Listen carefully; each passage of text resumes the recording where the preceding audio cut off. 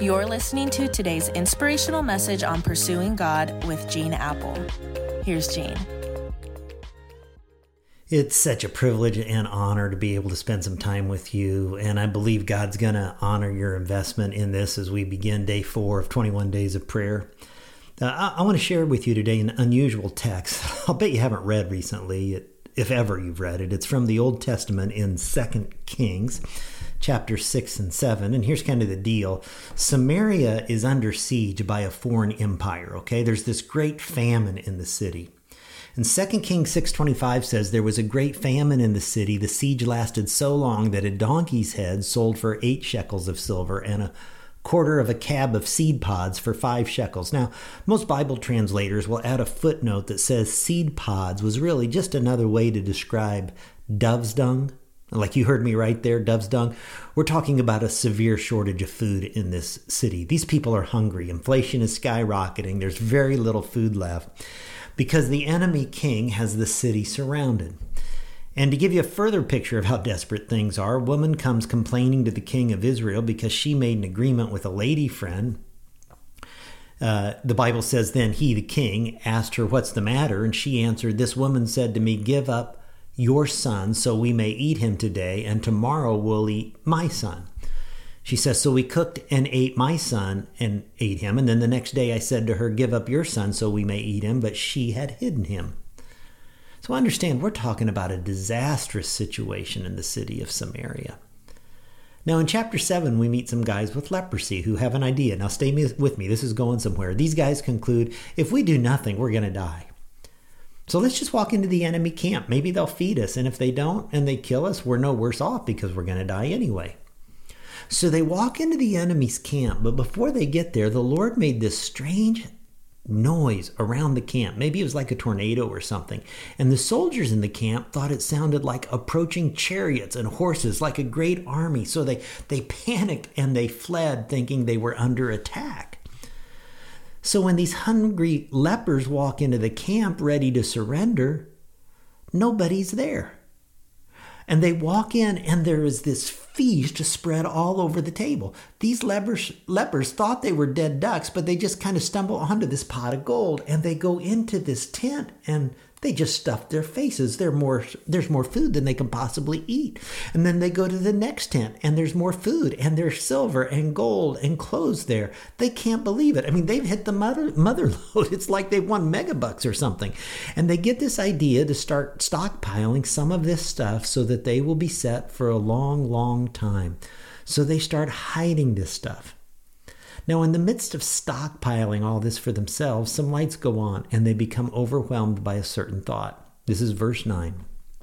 Then they said to each other, we're not doing good. We're not doing right. This is a day of good news and we're keeping it all to ourselves.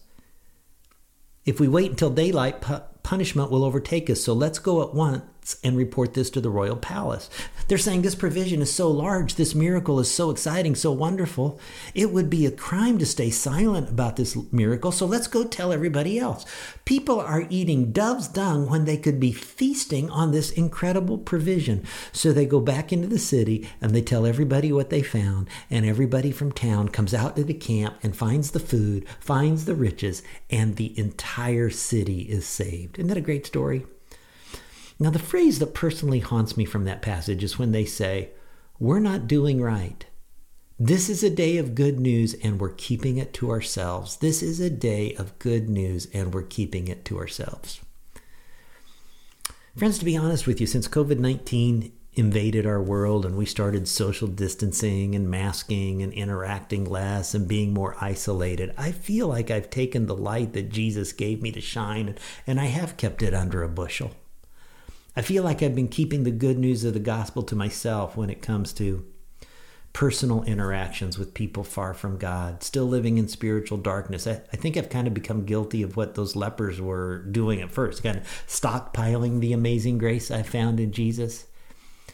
I've been too casual about being a light with people in my relational world who I know are just kind of spiritually poking around the garbage heaps of dove's dung trying to find meaning to their life. And they go from bar to bar, from fun fix to fun fix, from lover to lover, from fad to fad, from hobby to hobby, trying and then crashing and trying and crashing again. And here I'm stockpiling the light and grace of Jesus Christ all to myself. It's not right to keep this good news to myself.